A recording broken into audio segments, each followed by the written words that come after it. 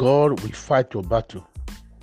And the book of Psalm 109 verse number 1 says, "Hold not thy peace, O God of my praise."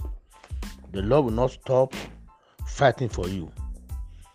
God will not be comfortable seeing his child being tormented by the enemy. Therefore, every tormentor of your life shall be tormented by the Holy Spirit. Their mouth that is open to swallow you, that mouth will not be able to close.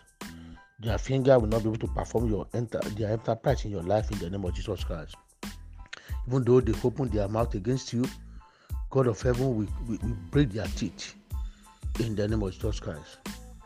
All the 9 tongues against you shall be condemned in the name of Jesus Christ. Those who compass around you, because they hate you, they will fall and will not be able to rise again.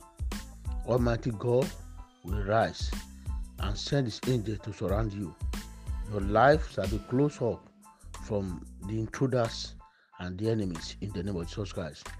You are protected and preserved by the finger of God. In Jesus' mighty name, amen.